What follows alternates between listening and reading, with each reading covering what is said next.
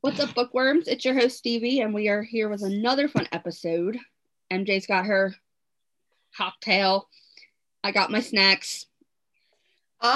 This is the this is the second episode that I have had an alcoholic beverage.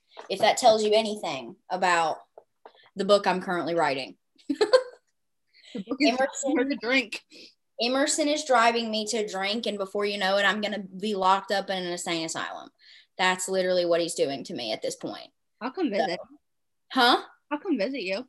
Thank you so much. I appreciate that. My straight jacket and my orange clothing. I'll bring new releases to read to you. Oh my God, you're so nice. Thank you so much for that, Stevie. So, book world stuff. What's going on? Let's see. We got Allie Styles crashing east. If you don't know, she formerly went by Allison Santos. Mm-hmm. I believe that's what her other pen name was, and now she's going by Allie Styles. Jodie Waters is releasing Goodbye Guy. Rebecca Sharp, Dr. Rebecca Sharp, I should say, is releasing her new book called Besotted. Besotted? Yes. All right, cool. Cool title. I dig it. I dig it too.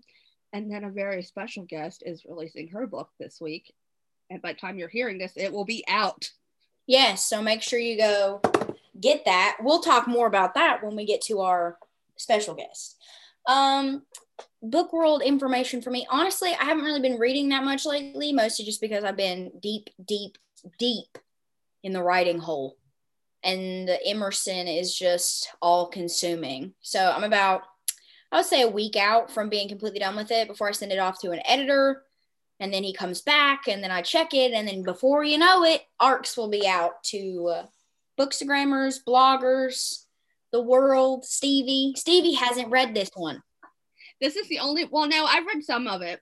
Pieces, very small pieces. I didn't really do beta this one. So surprises, man. Oh, yeah. This book I have been keeping super close to my chest, mostly just because, like, I don't know, I want everybody to kind of just be like mind blown. I want them to be kind of like shocked. I want them to go in the dark and me to just like surprise shawty, like just like scare everybody. So yeah, I get to read some chapters. I read my favorite scene already, and I haven't even read the whole book yet. It's definitely going to be when they see each other. When they see each other. Oh shoot! Yeah, I wrote the book and I forgot. Yeah, I mean, I just think that their entire relationship is super dynamic. This is like Emerson and Sophia are very different than Bishop and Valor, Nico and Riggs, Charlie and Kai.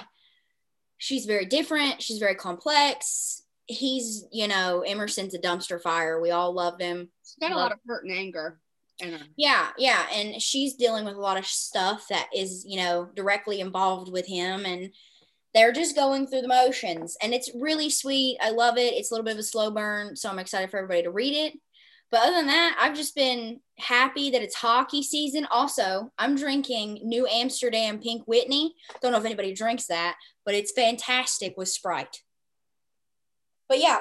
I forgot we could say her name now. Whose name? Sophia? Yes. Yeah. I was like, what are you talking about? But yeah, we can say Sophia now. That's about all you're getting. I'm just kidding. I might do a little sneaky peeky or something like that in my group or my Instagram. I haven't decided yet. But yeah, teasers will be out soon too. So yeah, I've just been watching hockey, playing Call of Duty. I've been wrecking children on Call of Duty. You sound like a great role model right now. Oh, I am. That's why I don't got no kids. What are you talking about? I am no role model. Yeah, I've been Sterling at when you need her. Right? I've been wrecking people on COD this weekend, mostly just because I try to offset everything that I do. So when I'm like deep into a book and I'm not writing, I try to do something completely opposite of that, and shooting people in a COD just seems to do the trick. It gets all that aggressive anger out. Yeah, all of this aggressiveness just goes out in the video game. But yeah, so I haven't really read a lot lately. However, if you guys have like book recommendations or anything like that, make sure to like comment, message us on Instagram. We have a Facebook, message us on there. Let us know. Drop the suggestions. Recommendations, because when I'm done with my monthly reads, I like to find things that I can read. And sometimes I read in between. Yeah. I have an off week, like. And coming up, I'm going to be done with Blind Pass. So that means I'm going to have a little bit of a break. And I read like a mofo on my breaks. So give me all the suggestions, all the goodness. Our special guest that we have tonight, this evening, is I think this might be Stevie's like fave, because I think this woman, her like trope is secret baby, like, and everybody knows, secret baby is Stevie's jam. It is my jam. Now when I first started reading again, like this, like 2020, like came first into 2020 and started finding new books again. Mm-hmm. I took some time off. I was in school all the time, so I didn't really read as much. And then I came into 2020 with looking for books, and I stumbled across this author, and I read the first series that she wrote, which is 5 books. I think it's 5 books. That's the one we're going to be talking about, actually. And then I went on to find that she wrote 3 more books about the kids. Mm-hmm. And now she's releasing another series about the grandkids. So Nikki Ash is coming on today to discuss her fighting series and all the good stuff in that series and the newest series, which comes out next week. Yeah. I think for me, so I would say about 2019, which honestly seems so far away. Like, it seems like it was forever ago, because I think 2020 literally lasted 8 years.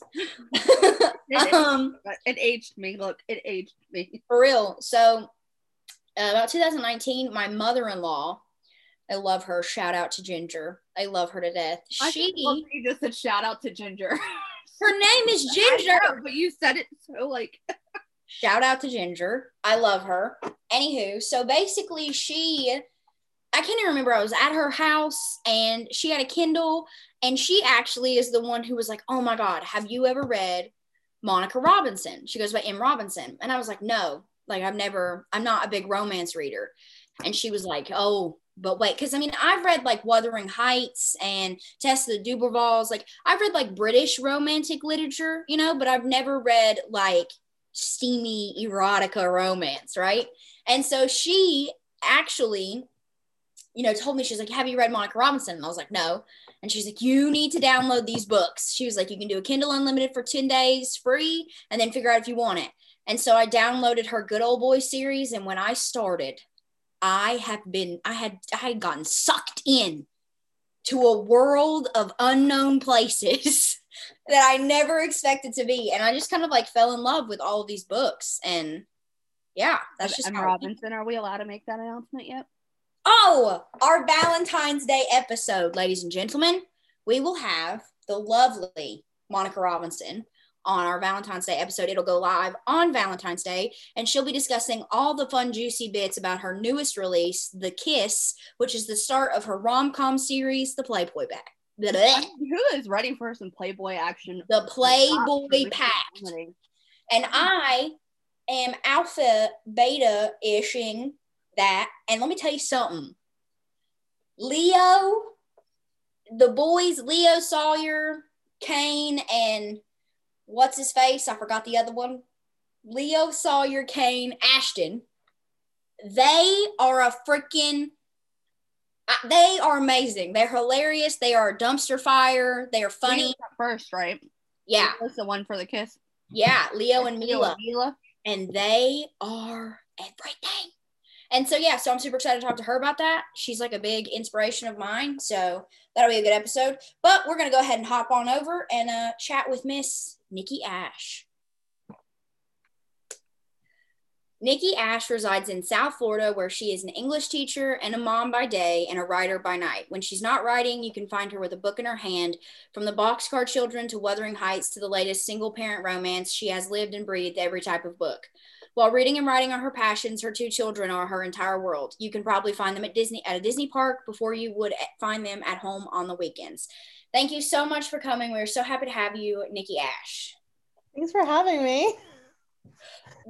Stevie is like, listen, I was telling her, I was like, I think this might be Stevie. Well, in the intro, I was telling people, I was like, I think this might be Stevie's like most excited episode because you have a tendency to write a specific type of trope that Stevie is like literally it's every day, every book. It's like Secret Baby. Oh, I love Secret Baby. It's my favorite. Jam. It's Stevie's jam. I love it. I'm already signed up for Knocked Up. Technology, like I hit click the minute that thing dropped. So, good. I was like, yeah, I knew it was only a matter of time before I put together an anthology for Secret Baby because I'm obsessed.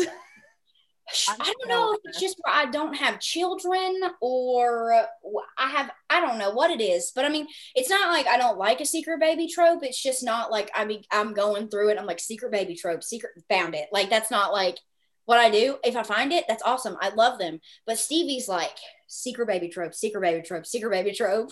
I'm like, go with it, girl. I like them all, but I do favor Secret Babies. I think it's because I got annoying younger siblings. That's why. I don't know. I love Secret Baby and single parent books, and I really don't like kids. Like, I like my own. Like, they're cool. But like, honestly, I don't really like kids. But like, I can write like single parent and read single parent like all day. And I don't even know why. In Secret Baby, I think probably more than half of my books are either single parent or Secret Baby. Listen, true. They're good. So it works. It works. I mean, hey, I'm currently writing a single parent at the moment. And that's stressful. Listen. It's like it's just stressful because I feel like people are judging my fictional parenting. I think it's fun because the kids, like, you can make them whoever you want, and a lot of times I think probably because I have kids, a lot of mine is based off of it, and I think like a lot of parents, they're not judging. Most of them, when I'll write a book, they'll be like, that was me. Like, that was me. It's good to know I'm not the only one screwing up my kid. Oh my God, that's great. I think they can relate to it. When I write a book that's not single parent or Secret Baby, I almost get bored in a way. Like, I'm like, what do I do? Like, what do you do without these kids that are usually stealing the show? Or what do you do without, like, like when I write a book that's not Secret Baby, because a Secret Baby book usually starts off with sex in the very beginning. Mm-hmm. So it's like you're starting off with a bang. So when I go from writing like Secret Baby, and I go to like a regular book, I'm like, God, when are they going to screw? This is just taking forever. So I'm like, oh, okay, like, is this slow burn? And then like my battery is like, no, this is normal burn. That's me. That's so me. I literally am having that problem right now. My alpha, I literally love her. Her name is Melissa. Shout out her. I love her. I'm literally writing this. I just wrote the sex scene. I just wrote it. Feels like it's taking me forever to be here. And she's like, she says, Alex, she's like, MJ, she's like, it's not that long into the book. Like, you just think it is because they've had sex, like characters in your earlier books have had sex like 4 chapters in. And I'm like, so? Like, yeah. It's fine. Whatever works. But we're going to ask you some questions about your books. And then I'm going to take writing questions since I am the author and I am interested in like different authors' styles and systems and all that good jazz. And then Stevie will take reading questions, and then we're going to ask you about some tropes because we love tropes on this podcast, as you can tell. All right. So you originally started with the fighting series. Like, what inspired that? Like this MMA world that you created?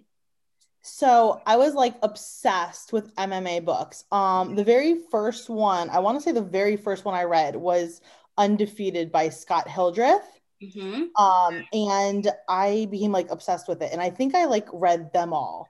to where it came to a point to where it was like I was looking for MMA and I could not find any I hadn't read. Mm-hmm. And it was a joke that a friend of mine was like, well, you know, if you want something done, just do it yourself.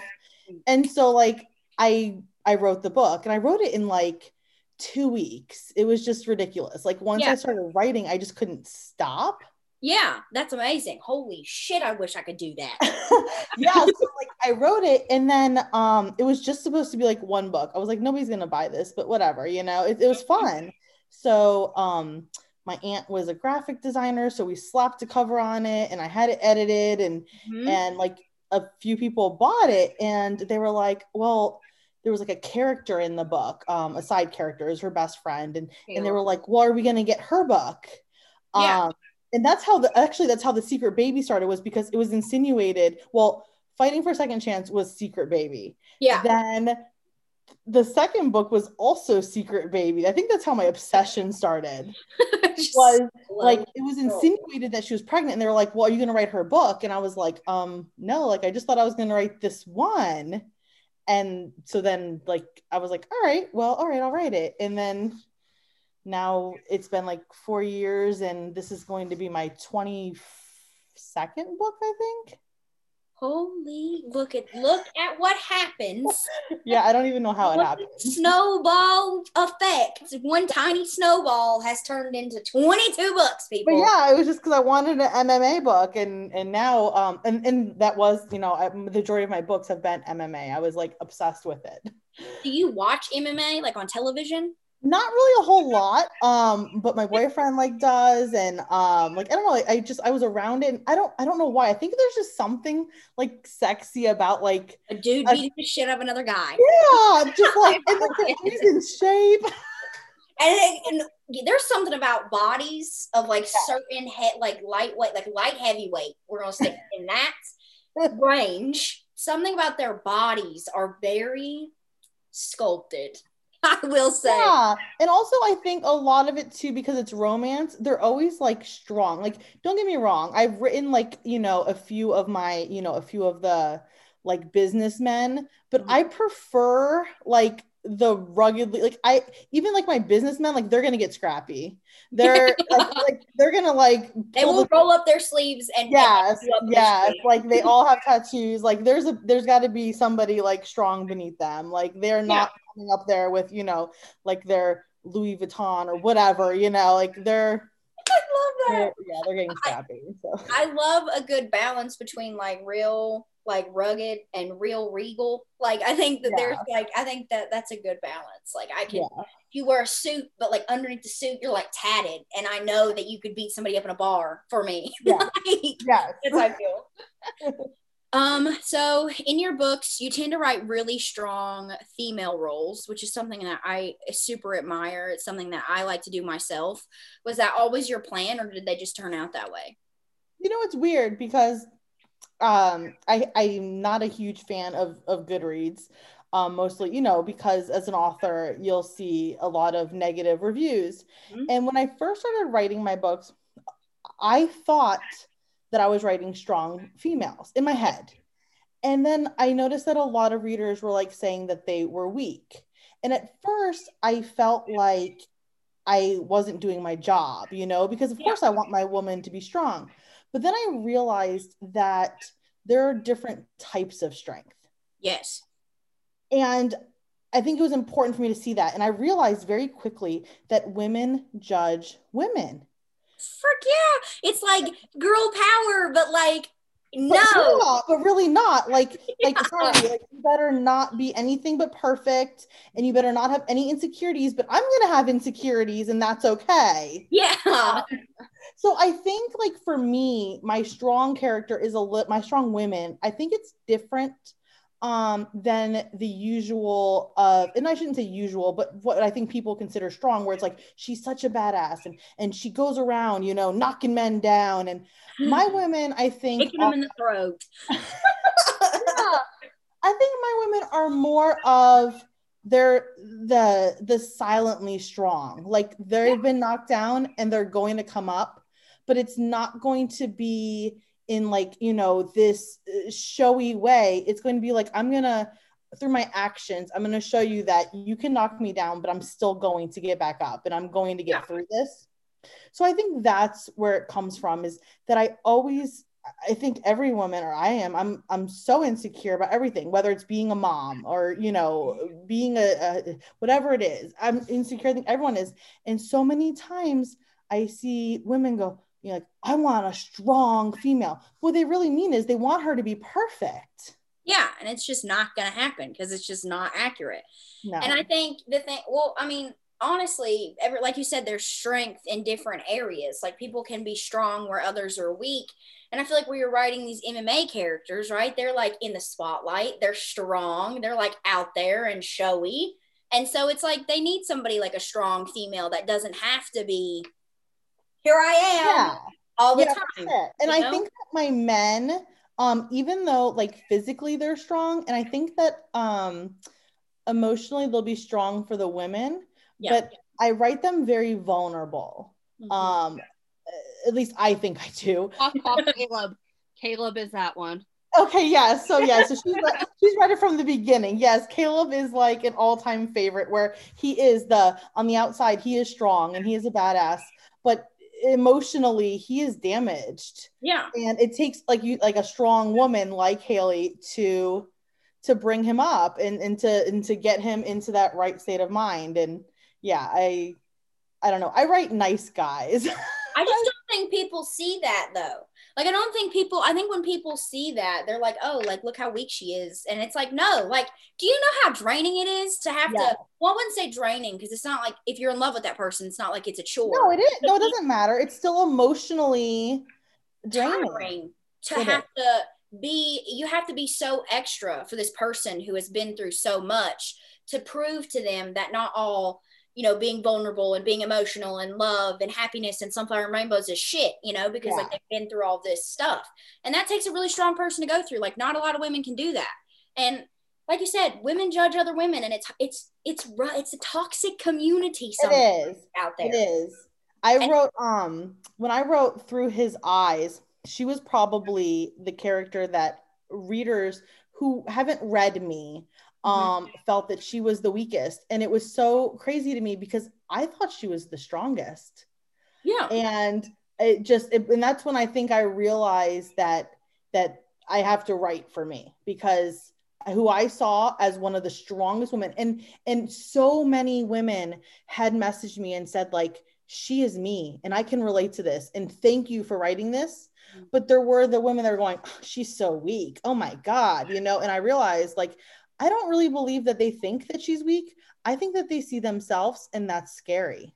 Yeah. I mean, hey, that's how I take it. It's how it goes. It's how I mean, I'm like, for me, so like my first character I ever wrote, she was a hockey player. So she has to be physically, she's a badass. Like, she plays this male dominated sport, and she was raised by a single dad, which was like literally me. And so like, she's very cocky and confident on the ice, but like, she's a soft romantic person, because females, it's a thing. It's fine. You can have balances within yourself. Like, she doesn't need to be like all the time. Like, she can. Yeah, no, I agree completely. But so Stevie's gonna take the next question. Now, since I've read all 3 series, and the first book of the 3rd series, is there one series you favor over the other? Oh, that's hard. Out of just the fighting series? To be completely honest, and I think, like, I feel like it's kind of cliche for me to say this, but if I had to pick between the fighting series, the Fighting Love series, and the Finding Love series, which is the one that's coming out, I would say the Finding Love series. And the reason for that being is the first series in the Fighting Love series, it was like me learning, and I love the characters and I love their love. And then in the Fighting Love series, I feel like I was more coming into my own, where I was getting comfortable with it, and I wrote the people and the stories I wanted, like with Clinched, the twist in it, and Tapping Out. Marco was he was groveling. He was their romance was not perfect. No, it was, at all. It was broken love. I love the idea of an addict with a recovery arc.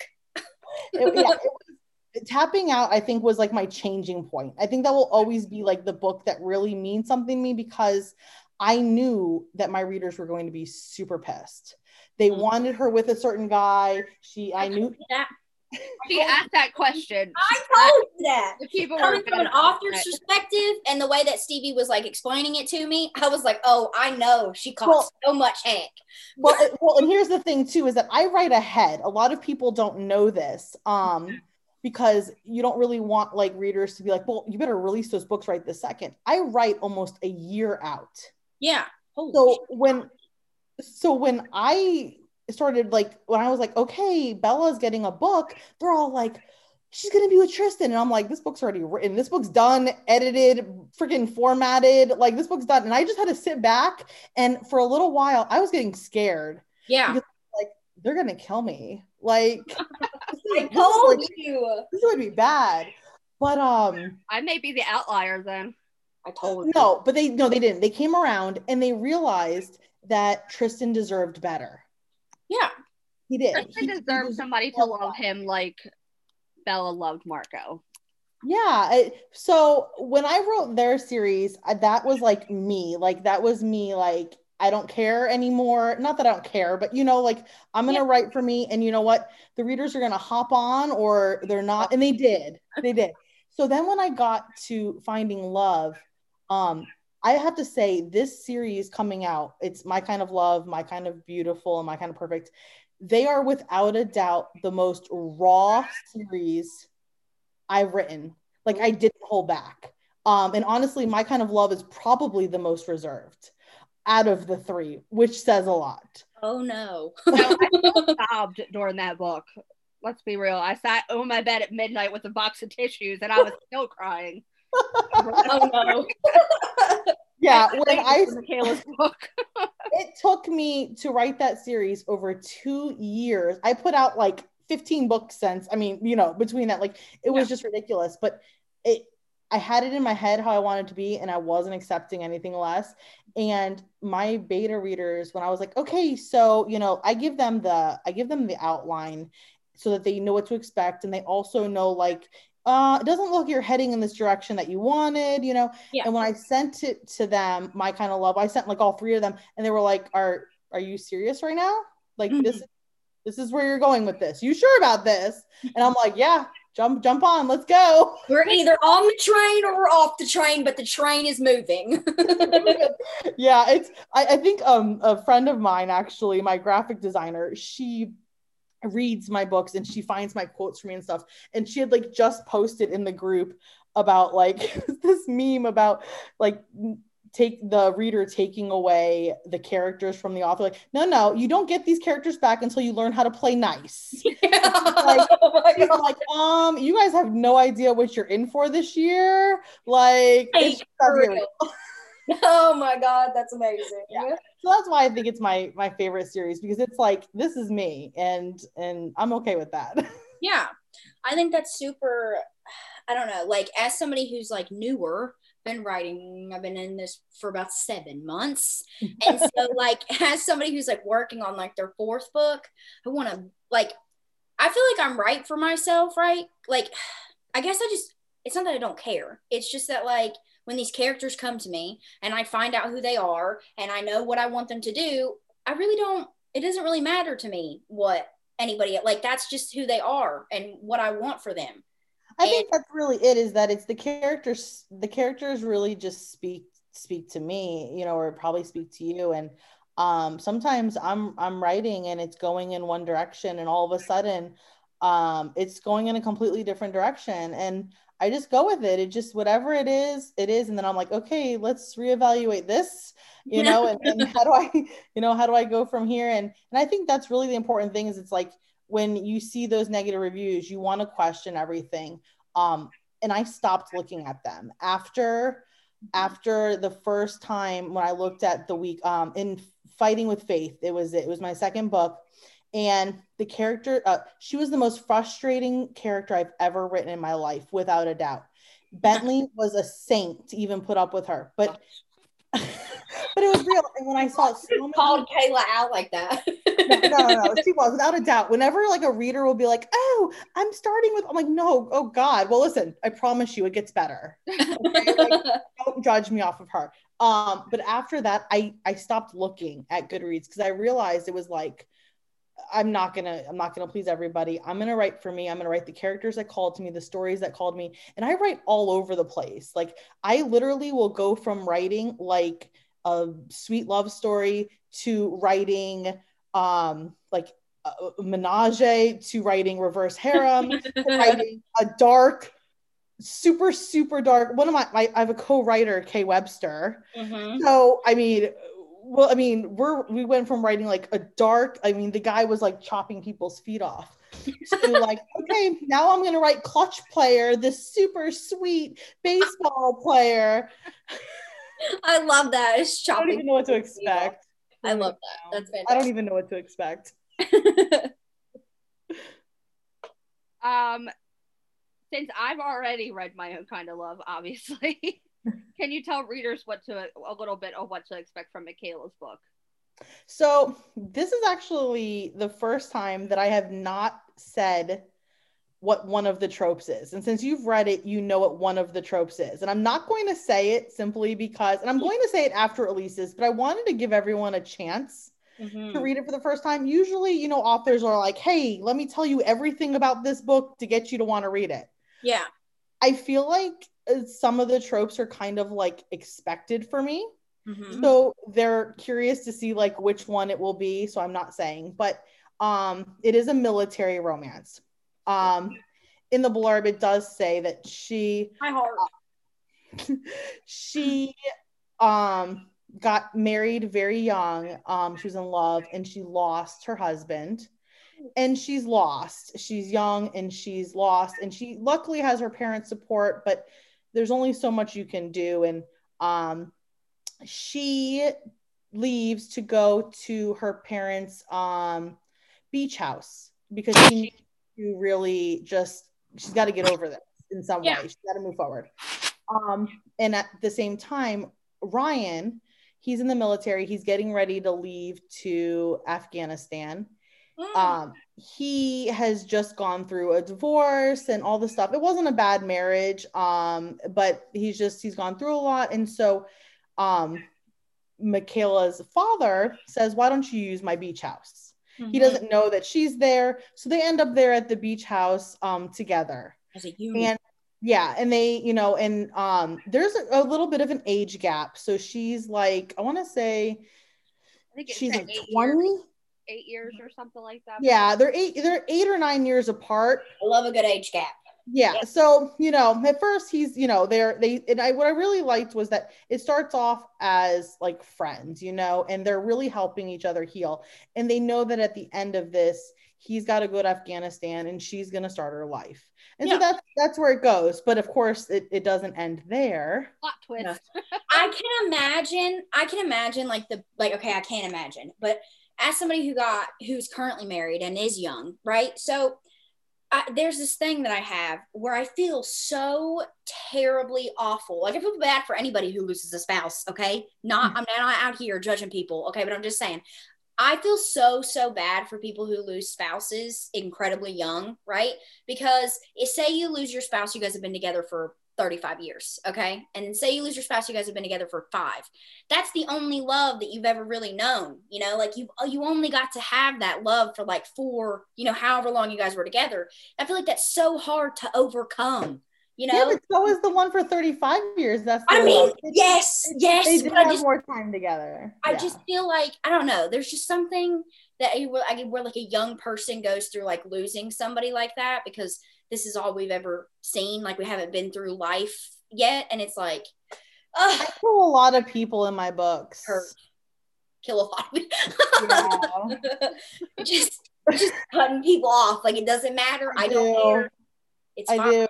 Like that's life. They're just, people die. Yeah. So. We just gotta get on the train or get off the train. It happens. Sometimes the train just leaves them behind. Nikki Ash is out here kicking characters off the train. Okay, that's That's how it is. Oh my God, that reminds me of Yellowstone. She's taking them to the train station. I don't know if you guys have ever watched that, but that's code for I'm going to kill you. So, yeah, that's what Nikki Ash is doing right now. Oh God, that's so good. Now, what can we expect from the future books of this series? Even rawer. It's going to be raw. It's going to be emotional. So the readers know like who the characters are. In the second book, My Kind of Beautiful, it's a friends to lovers, but there's just so much more to it. So much happens. And you get a little bit of it during the last chapter. Okay, so this is so funny. I don't know if are you in my group on Facebook or no? I think so. Okay, so this is pretty freaking hilarious actually. So I wrote the end of My Kind of Love, and jokingly I had wrote that last line in My Kind of Love. Mm-hmm. I sent it to my beta reader, and then it was like a joke because she didn't know yet what was coming in the next book. Mm-hmm. So it was a joke. And then she was like, "You're going to remove that, right?" And I was like, "Yeah, I'm going to remove that." Like, yeah. So it went to the editor, and then it went back to me. And somehow along the way, I forgot to remove that line. It was supposed to be like, so in my fighting series, I always leave like this little dangly little, like, hey, I'm going to get you to want to read the next book. Yeah. It's not usually like that. Okay. This was like, so I actually didn't even realize what happened until I went to go on Goodreads I always grab the reviews before it releases, because that's when all the real reviews, that's when they start coming out. So I grab it early and grab a bunch of them to put on Amazon. And I noticed that a few of them were like, "I love this book, blah, blah, blah. Just a fair warning, there's a cliffhanger." And I'm like, "No, what are they talking about? This is a standalone. There is no cliffhanger in this book." Oh God. And let me make that clear. There is no cliffhanger as far like this couple. It's a complete standalone. This couple has their happily ever after, but there was supposed to be a line, but there's two lines instead. And I'm not going to say what the line is, but so I'm like, is this chick like reading the wrong book? What's going on here? So then I go to like the next one and it says the same thing. So I pull up my book real fast because I'm like, what is going on here?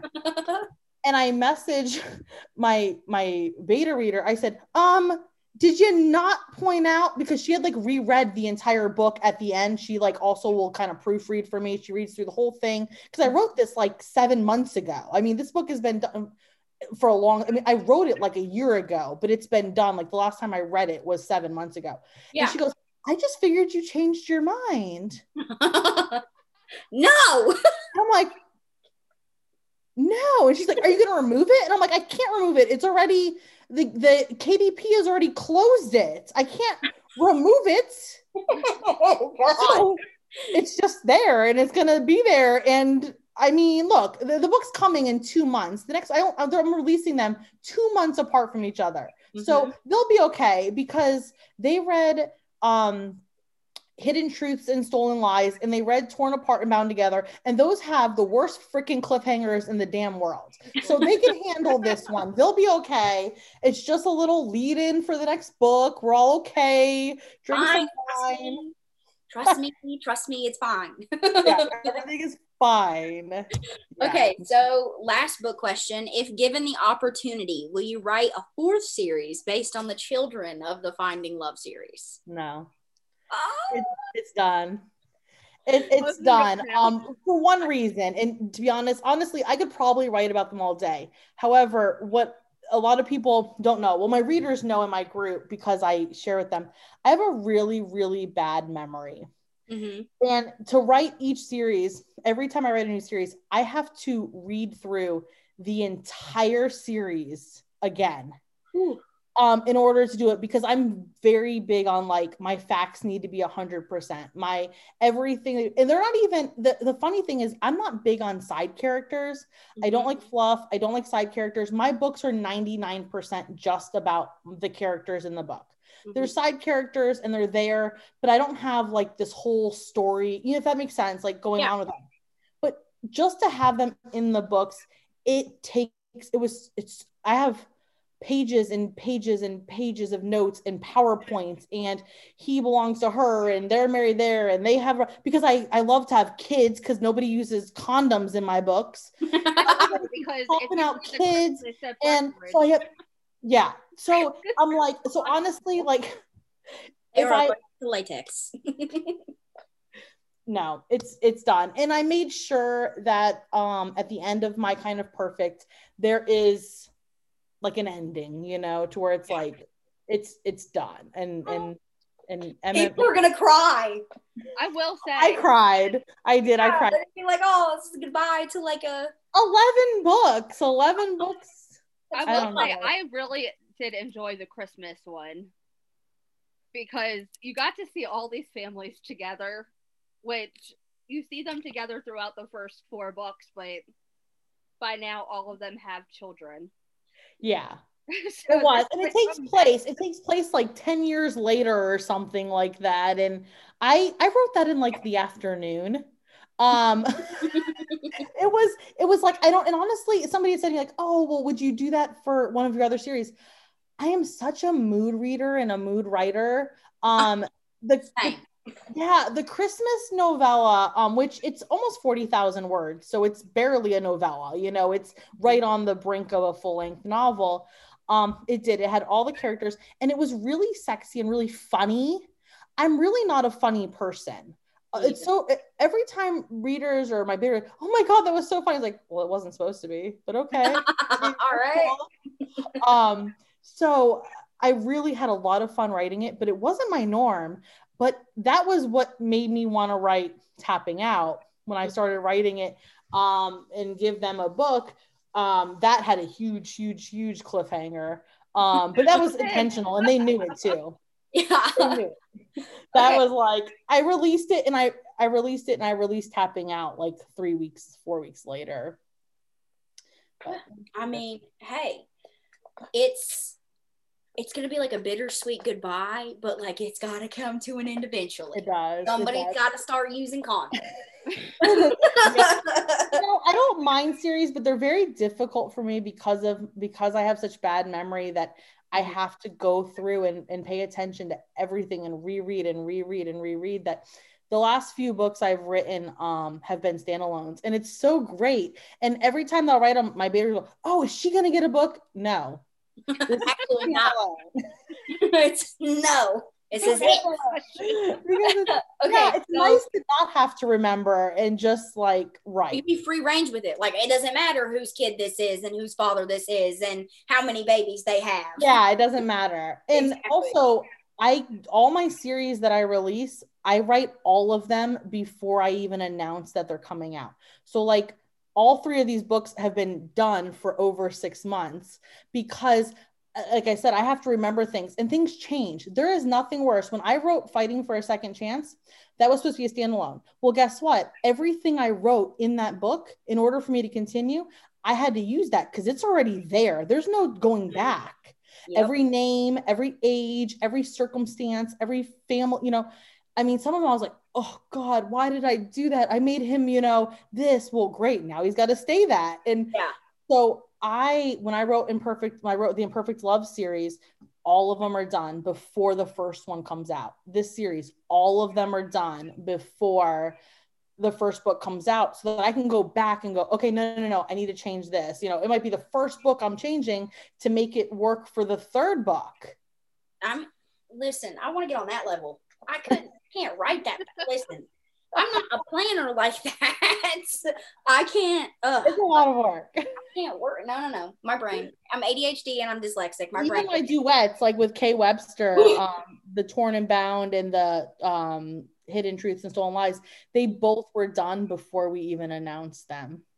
I need to get on that level. It makes you more comfortable, though, I think, because you don't have to worry about messing up or, you know, facts not making sense. Or I've seen where like an author will like go back and like have to edit something, you know, like, oh, well, you know, now I need to change his age because this isn't going to work. And so I think it makes it less stressful when you do.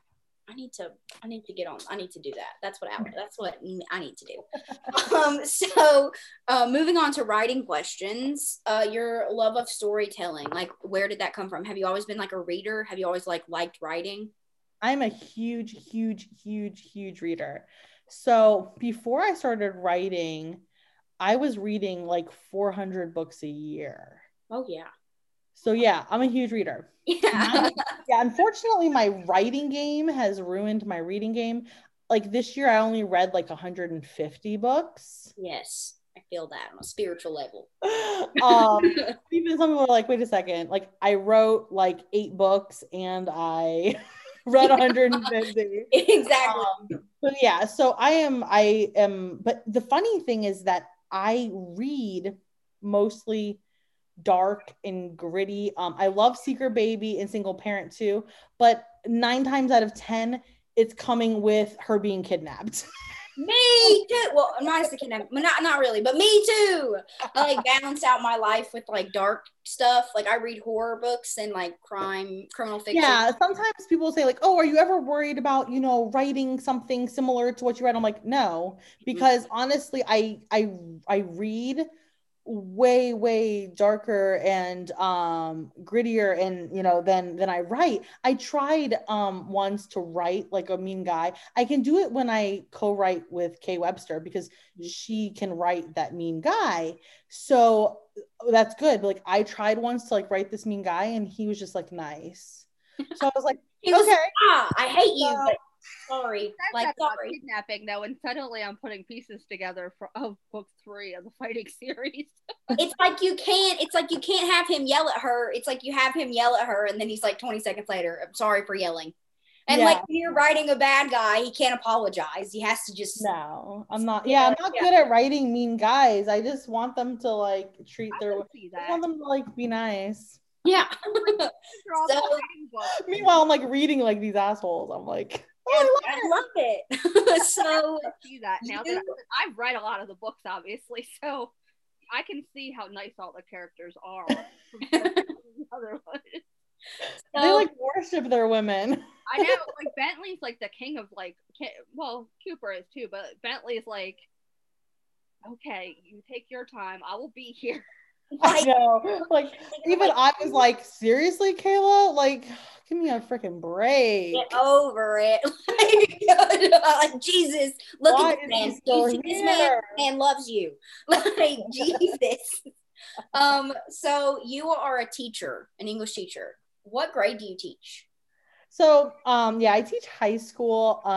Please somebody reads your books, like your girls. No. Actually, like I keep that 100% separate. Mm-hmm. I've told my students that I enjoy writing, you know, and that I write, but they don't really know what I write, or, you know, I use a different last name than what my marriage last name was, what my kid's last name is. One, I didn't want my ex-husband's last name on my books anyway. But yeah, so it's separate. It's completely separate. I teach writing, but I teach a completely different kind of writing. It's like research based, you know, so it was different. And actually it kind of made it a little difficult to start writing at first, because like when you teach the kind of writing I do, like you're not allowed to use like contractions or, you know, and all this stuff. And then all of a sudden you're like writing a novel and I'm like, you know, instead of like he will or he'll, you know, he's going, and like he is going, like, God, I'm writing like it's so formal. And it's that's what I, you know. So there hasn't been one student that's like came up to you and been like, I read your books.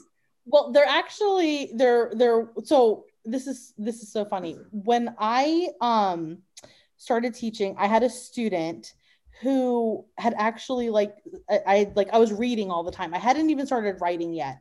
And she had actually said to me, oh, I read this really, she was supposed to be doing her work and she was sneaking and reading a book, like on her phone. And I was like, what are you doing? And she's like, I'm reading this really good book. It's so good. And I was like, well, what is it? And so she was like, oh, it's Dirty Ugly Toy by Kay Webster. And she's like, it's so freaking good. You have to read, so of course, like I went home and read it. Yeah. And that's how I became friends with Kay Webster. Well, I had her, and then a few years later, so we had kept in touch. She was a really good student of mine. Mm-hmm. So she was like already like out of high school. She's away at college. And she had texted me, I had said like, if you need anything, let me know. And she's in a pharmaceutical major, and she needed a recommendation. Mm-hmm. And she said, how are you doing? Blah, blah. And I said, oh, I should, tell you, because now she's already done and she's, I said, I wrote, I've been writing books. And she's like, what? No way. I said, yeah. I said, and I'm actually about to release a book with Kay Webster. And she was like, stop it. Shut up. And and it was funny because the first book that Kay Webster and I had released was called Heath, mm-hmm. which is a modern telling of Wuthering Heights. Yeah. And I teach that book. And so like she had read it as a student, and so she like went and bought it and like had read it, and she was like, oh my God, I'm so proud of you. That meant a lot to me. But other than that, no, I keep it completely separate. I don't even like really, I try not even like to post too much like about it. I just want to keep them separate, really. Yeah. Just, because it's two different worlds. Yeah. I get that.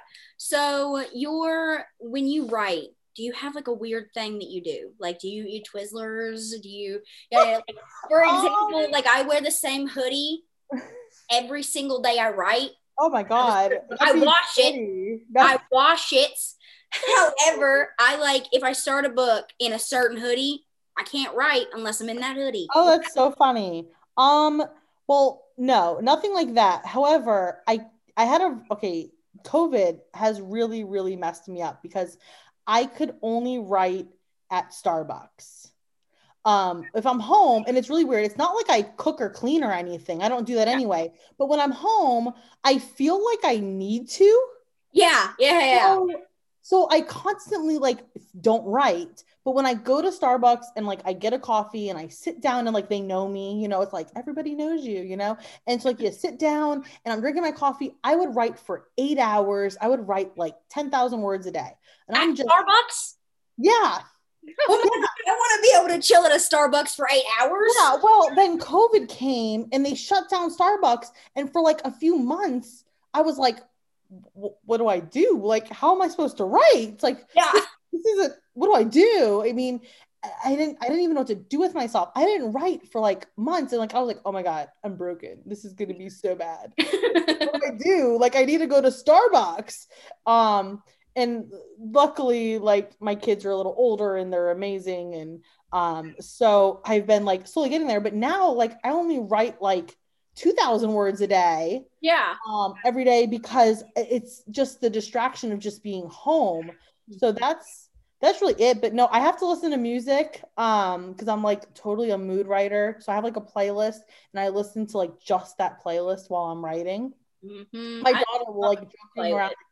Yeah, she'll quiz me. We'll be in the car and she'll turn on a random playlist and she'll be like, which book is this from? And I know it because I know the song. I know their story. That's so cool. I love that.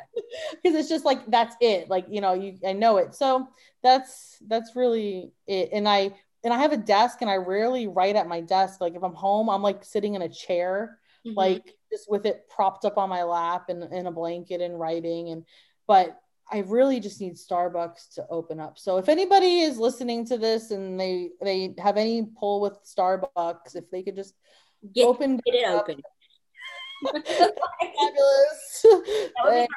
I'm really sick of sitting in Panera Bread because their coffee sucks. So just stop the same. Out like that. It's fine. So Duncan girl. Edit that part out real quick.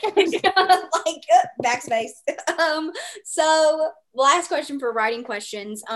So obviously when you write, you kind of like put yourself, like submerge yourself into like a world of like different things, and some moments are very sad and very like heartfelt. So how do you like pull yourself out of that kind of thing? Like how do you kind of I don't think I do. This was actually just happened was I'm writing a book right now, and it's coming to like kind of like that main hump at the end. I call it a hump. I'm sure there's a real word for that, but I call it the hump. The hump they've got to get over before they can have their happily ever after. Yeah. Okay. I'm a writer, right? So that's the word I use, hump. Okay. So I literally was in bed sleeping. I went to bed at 11 o'clock at night, fell asleep, dreamed like about like what's happening, or maybe I thought about it. I don't even know. Woke up, messaged my beta reader like paragraphs of like what's going to happen, and fell back asleep. Like woke up and she's like, yeah, you're messaging me at 4:30 in the morning. Like I didn't even like barely remember it, but that's like, I mean, I messaged her like, oh, thank God I messaged her, because otherwise I wouldn't even remember that. like so some idea? It doesn't. And that's the thing, is that usually when I write at Starbucks, I'll write a book in like, 4 weeks. Like it doesn't leave me. I can't stop.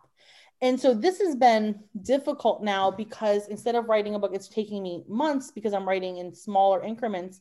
Mm-hmm. And I'm constantly having to like reread the entire story to get back into it. A lot of it is like memory for me, and mm-hmm. I don't know if you read Unbroken Promises, but like Unbroken Promises, she's like, Unbroken Promises. Well, I didn't know if she had either. Oh, okay. It's like, yeah. Did you read it? $400 books a year, so it's probably on there. Well, Unbroken Promises was a very emotional book.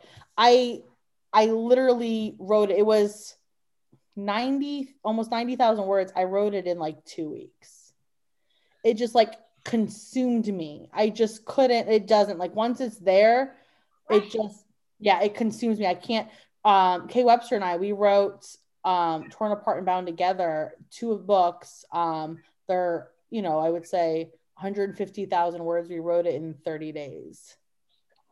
It just, shut the front door. You can't stop. Like, it just consumes me. And people go, oh, you write so fast, you're a machine. It's not that I write fast. It's not that I'm a machine. It's that I can't stop. Yeah. Like, it just, I'm there. And so then what will happen is, after I'm done writing this book, like I think I have about 3 chapters left of this book that I'm writing, and I should be probably done with it by the end of this week. I will like take a few weeks off, to just like, but what will happen is I'll go, I'm going to take off like a month. And then I'm like already thinking about it. And once it starts going into my head, it's a snowball. It turns into like 3 days taking off. And then I'm back to writing again, because like, I can't stop. Everybody will laugh at me because I'm like, I'm taking a month off. I'm taking a month off. Yeah, I'm taking a month off. And then they're like, yeah, okay, sure you are. We'll see how that goes for you, buddy. No, I think the reason I don't think I'll ever be able to do that. It's so impressive. I literally can't. I will never be able to do that. And I don't even think, no matter like how consuming a book will be for me personally, because I am an ADHD squirrel, and I'm dyslexic. So looking at words for like long periods of time, like, it gets a little wonky. Okay. Like I'm looking at like, but it's not even that. There's something, and I don't even know what it is. It's like, when the book isn't done, like the entire time, like that we're sitting here talking, mm-hmm. I'm thinking about like, I'm about to start the next chapter and what's going to happen in the next chapter. It's like my brain is only half here. I'll be driving in the car and I'm like voice messaging myself, like things that I'm thinking of. It just doesn't leave my head until it's like done. And so it's like, I don't have a choice. That's insane. That's impressive. That's crazy. It would just drive me insane if I didn't. So it's been hard getting used to writing less every day, but for me, I'm really organized. So like, even with this, I figured out that like, if writing at home and I'm only writing 2,000 words a day, if I write 2,000 words a day or 1,500 words a day every day. And I do it every single day. I sit down and I write at least 1,500 words, sometimes 2,000, depending on the day of the week. You write a book in 8 weeks. That's what I'm doing. Do that. Yeah. Currently, that's what I do. I just set myself a schedule. Sometimes Pacemaker. Use pacemaker.press. Yeah, I do. I love that thing. So yeah, I've just recently started doing that, and this really works for me. Like prior, I was just writing when I felt like it. I was like, no, we got to get it together. So I set a schedule for myself where I write like my schedule now is like 2,000 words a day. And if I write that every single day, I finish it on time. And I've been doing really good of like doing that every single day. Like, yes. For sure. High five. I mean, I'm so far ahead that it really doesn't even make a difference. I just do it when I want anyway. But I've been doing that just because of me being at home. It makes it harder. Like I'll be like, do I write or do I read? Like if I'm at Starbucks, that's writing. Yeah. When I'm at home, that's reading. And so it makes it difficult to be like, no, now it has to be writing and reading and kids and not really cooking or cleaning or anything like that. But, the possibility of it. Yeah, like maybe I might do it. Okay, so Stevie's going to move on to reading questions and she's going to take that portion of it. I have some more hair. What is the first book that ever made you cry? Oh, I would probably be, I hate to say the same book that was the first MMA book, but it was probably Undefeated by Scott Hildreth. Mm-hmm. Because, well, I don't remember the books that I read as a kid really, and I don't think I cried. I wasn't in that mindset as a kid to cry because you don't have those same emotions and feelings when you're a kid because you don't really understand how all of that works. But as an adult, my first series that I read was, I think what a lot of people's, it was Twilight. And then you moved, and then you moved on to, and then I was in college and a girl had been like reading it and I was like, oh, what's that? So I read it. So then I read that like 50,000 times. And then somebody mentioned 50 Shades. So now you move on to the adult Twilight. And then you're like, we've escalated. Yeah. Very much escalated. Impressive escalation. And I read a bunch of books, but like I didn't like cry in 50 Shades of Grey or anything like that. I loved it. I enjoyed all of them for what they are, whatever it is. But then I don't even remember how I found Scott Hildreth, but I came across the book Undefeated, and it's about a fighter, and he runs into this woman. And he sees her and she's in the truck and she's in an abusive relationship and she locks eyes with him and she is silently wording to him, help me. I've read this book. Oh, you have? I have read this book. Yes, I have read this book. That book is emotional AF. I have read this book. Yes. Okay. I want to say that's at least the first book I remember crying about. Yeah. I get that. I remember just bawling. And I think that was where we talked about earlier with the definition of a strong woman was she had to become strong. And he helped her. And I just loved it. Cries myself to sleep at night. I cry all the time. Crying is just happens. Well, we cry so easily.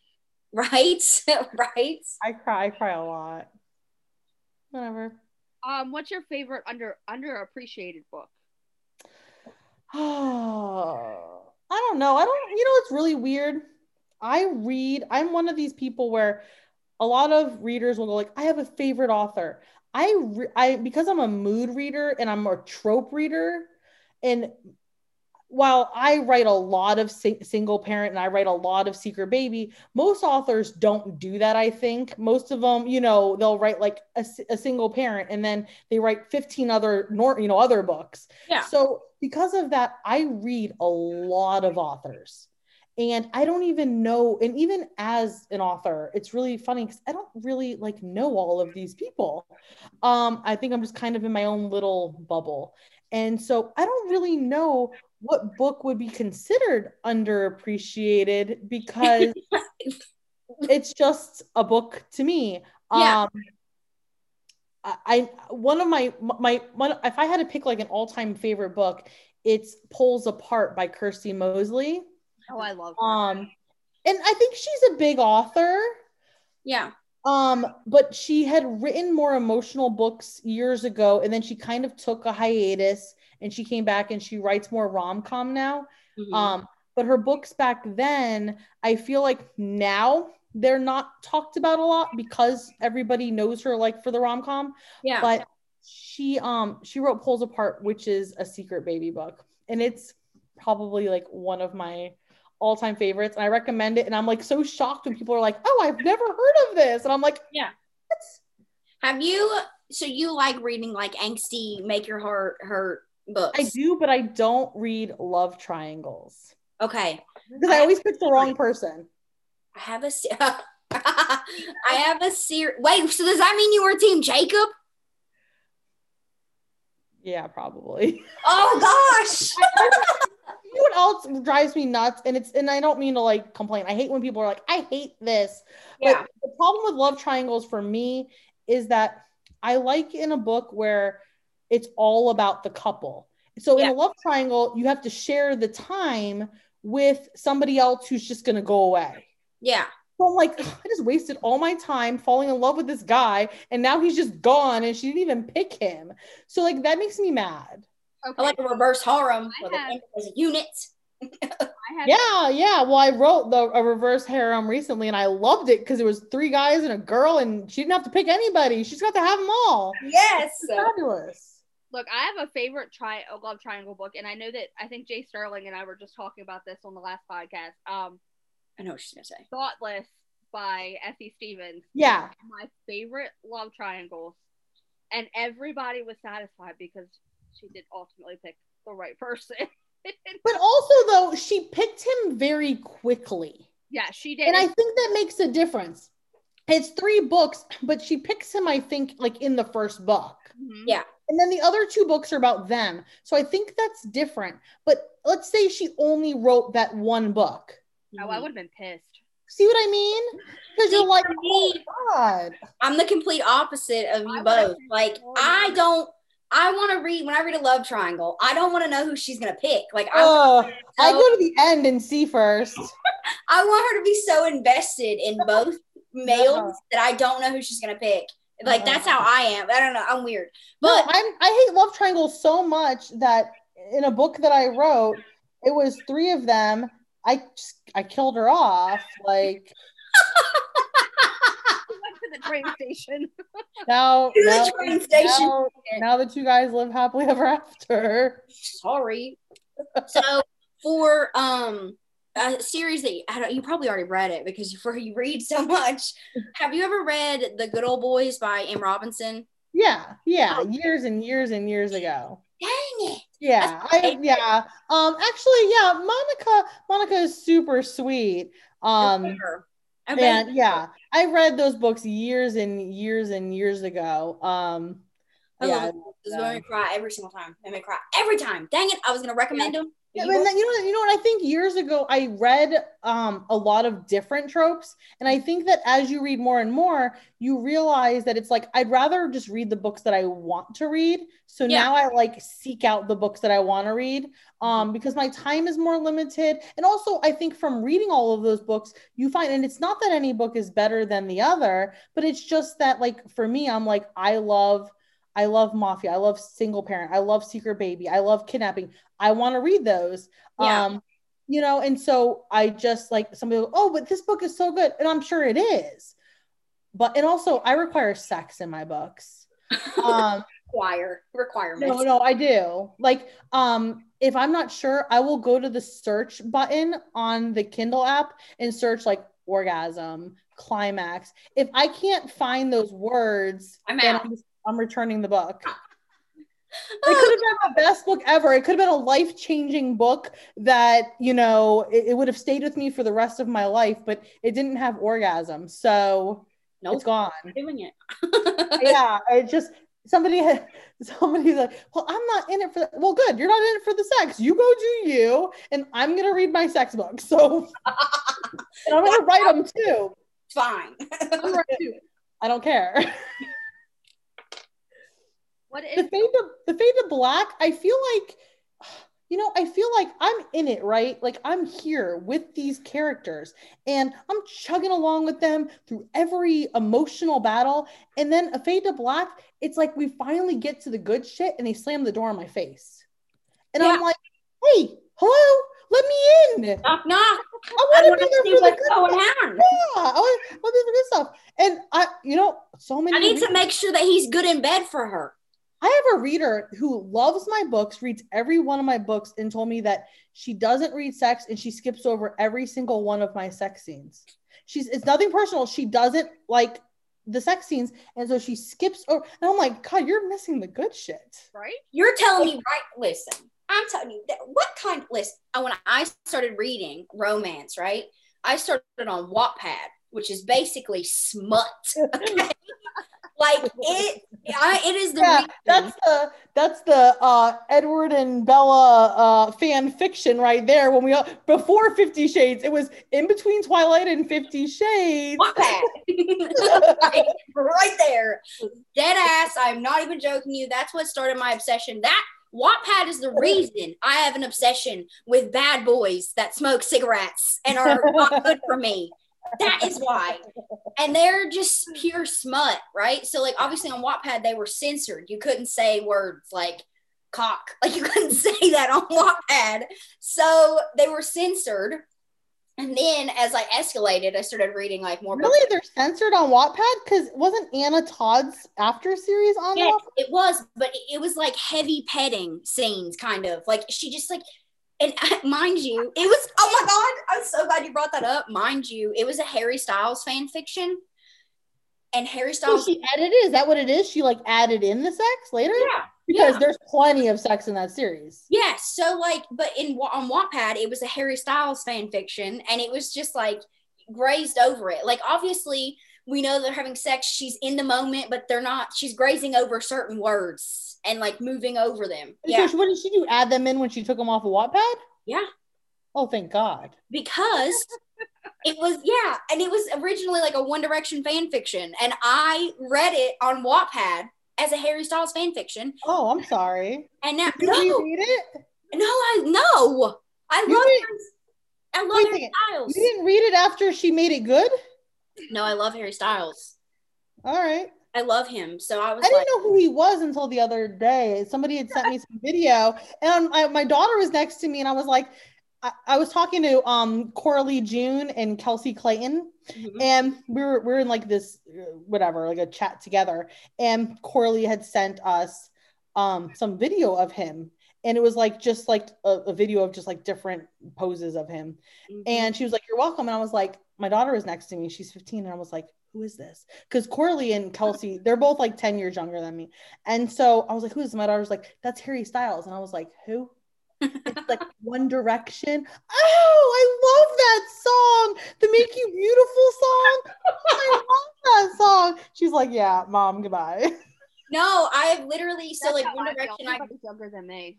I have grown up with One Direction. Harry Styles is literally love my life. Like if somebody paid me right now, if they were like, you can have one celebrity, it would be Harry Styles. I love him. I remember the time where NSYNC and Backstreet Boys were boy bands. I also like NSYNC and Backstreet Boys. Yeah, I was more of like Eminem. like Eminem too. I like him too. Like he was like if I was stuck in an elevator, he would be it. I grew up in the 90s, so it's like this whole One Direction fad, I totally skipped over my head. That's probably where my Bad Boys thing like started, was Eminem. Like his fault. Like the 8 Mile movie was hot.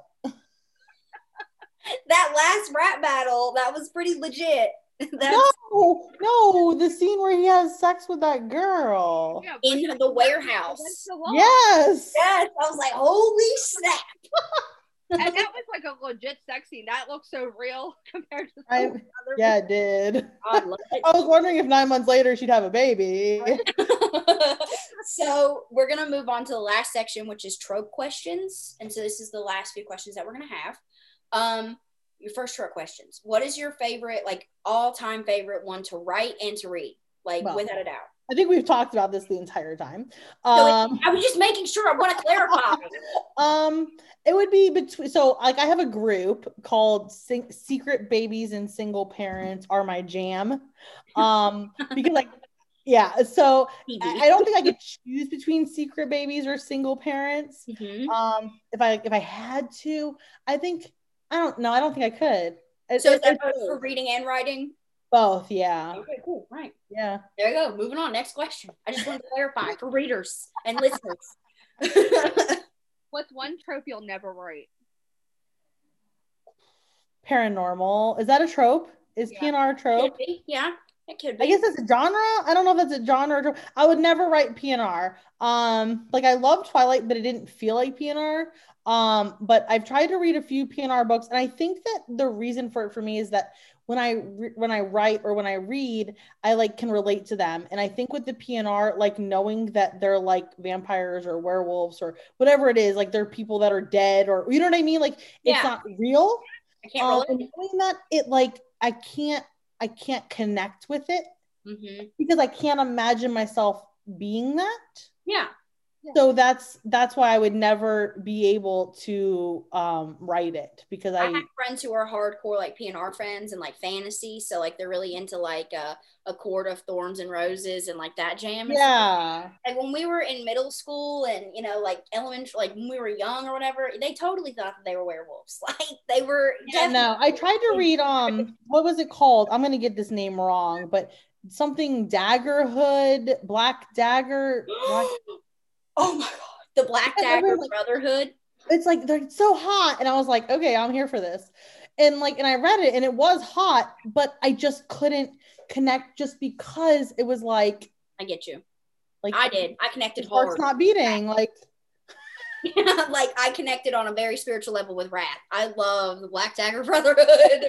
Yeah, and you know, and it was really good. Yeah. But it was just like for me, it was like I couldn't imagine it in my head. Like I couldn't imagine it actually happening. And so that's what kidnapped by a vampire. Yeah, I know. I can. Maybe if that really happened to me, then I'd be all about it. I'd be like, okay, now I'm sold. Now I'll read them. I need a vampire stat to kidnap Nikki Ash, please. Or if it was a trope love triangle, I couldn't write a love triangle. Yeah, okay. I would suck at it. Me too. You'd pick them in like 5 seconds. It's like, no, here, sorry. Like you would know the entire time because like one guy would be like kissing her ass and super sweet, and the other guy would be like horrible. Like the readers would know the entire time. But sometimes that's the person that everybody wants her to end up with is the one who's an asshole. Not for me. Like I would make it like so obvious. Okay. I'd probably kill him. I'd probably kill him off too. Just to the train station you go. Done. So one outside the box trope that you haven't wrote that you would like to. Well, you know, I wanted to write reverse harem, and I wrote that with Kay Webster, and that was my outside of the box trope, which we just released that like last month, the second book released. So I think that was it. I would like to do that again on my own. You know, because she like held my hand through it, and it was really fun and really cool, and it was a really good experience. But I would definitely like to do something like that on my own. Yeah. I'm here for it. I love a good reverse. That would probably be me. Or like Lisa Menage, like the Unbroken Promises has MFM, but it ends with MM. Yeah. But it's not a love triangle. I love a good MM book. I love a good MM book. But so maybe like I would like to write like just one of those where it's like where it is that either a poly or whatever it is, like on my own. That's my goal to one day write one on like buyers. I'm here for it. I'm here for it. I'll write. Yeah, because it was different when you write with somebody else, especially like she's seasoned in that, you know, she's written books like that. So like when she's there and so you're kind of like, it doesn't feel like you're writing that because like she writes certain characters and I write certain characters. And so you don't really have to write all 4 of those characters. And so I would like to like one day That's a lot of characters. It's a lot. It is. Yeah, she wrote one, I think, where it was like 4 or 5 guys and a girl, and I'm like, how do you even remember all of them? Like, who's where, what's happening? Who's where, who's what is in who? Like, what is going down? Yeah, so that's what I want to do. That if I had to pick one, that's what I would one day do. All right, and our last question for the evening is: if you were in a book, which trope would you want to be in? I think I would guess Secret Baby would be it. Would you want to be if I had to be in a trope, like if I was the character? Book. No, I would not want to be in a Secret Baby because I don't want to have freaking kids. No, and I'm already living the single parent life. I sure as hell don't want to do that again. So no. Actually, I wouldn't want to. That's why it's so funny that I write them and love them and read them. No, I would not want to participate in that in any way. No. If I had to pick a trope, and I'm just gonna kind of make this up because I don't even know if this is really a trope, but this is now a trope. Okay. I would have to be in a kidnapping book where she's kidnapped by this really mean, horrible guy, but then he ends up like saving her. You know what I mean? 365 days. Yeah, she's like sold to like slavery, but like, and I know it sounds so bad. I know that. Yeah, like listen, here's the thing. Okay, perfect. I know that sex trafficking is not a joke. Let me put that in there because I don't want people listening to this to be like, I know it's not a joke. However, we're in the romance world. It's fake. You know what I mean? Yeah. And that's kind of like, yeah, I want to be like, first of all, I would be skinny. Okay. Because I know that I'm not going to be kidnapped in real life because I'm fat. So no. I say the same thing about myself. first of all, my character, I am skinny. I'm super hot. Super hot. Then I am kidnapped, sold to slavery by, it's this horrible guy where this really nice guy saves me. Your body. Yeah, and he's like a super badass too. You know what I mean? Like he's all like Russian and shit. And Russian and shit. Yeah, and like Russian bodyguard who has like a nasty scar on his back, covered in tattoos, and is like quiet, doesn't talk. Like what was that book? I'm gonna get her name wrong. Anna Zaris, Twisted or whatever. Twist Me. Oh yes. Okay. Yeah, that's me. I'm that character. Listen, and we don't have kids. It's just us. Forever. Right. We have sex, but I never get pregnant. Ever. So, I already have my kids and they're perfect. Why would I want more? Exactly. I just added that in because I don't know if my kids are listening. So I want them to know I love them. Love you long time. So, anywho, thank you so much for joining us. This has been really fun and this was hilarious. And thank you so much. Like, we've had such a good time with you. I warned you this was gonna be awkward. I warned you. It's not awkward. It was not awkward. It's so good. But thank you so much for joining us. We really appreciate it. Thanks for having me.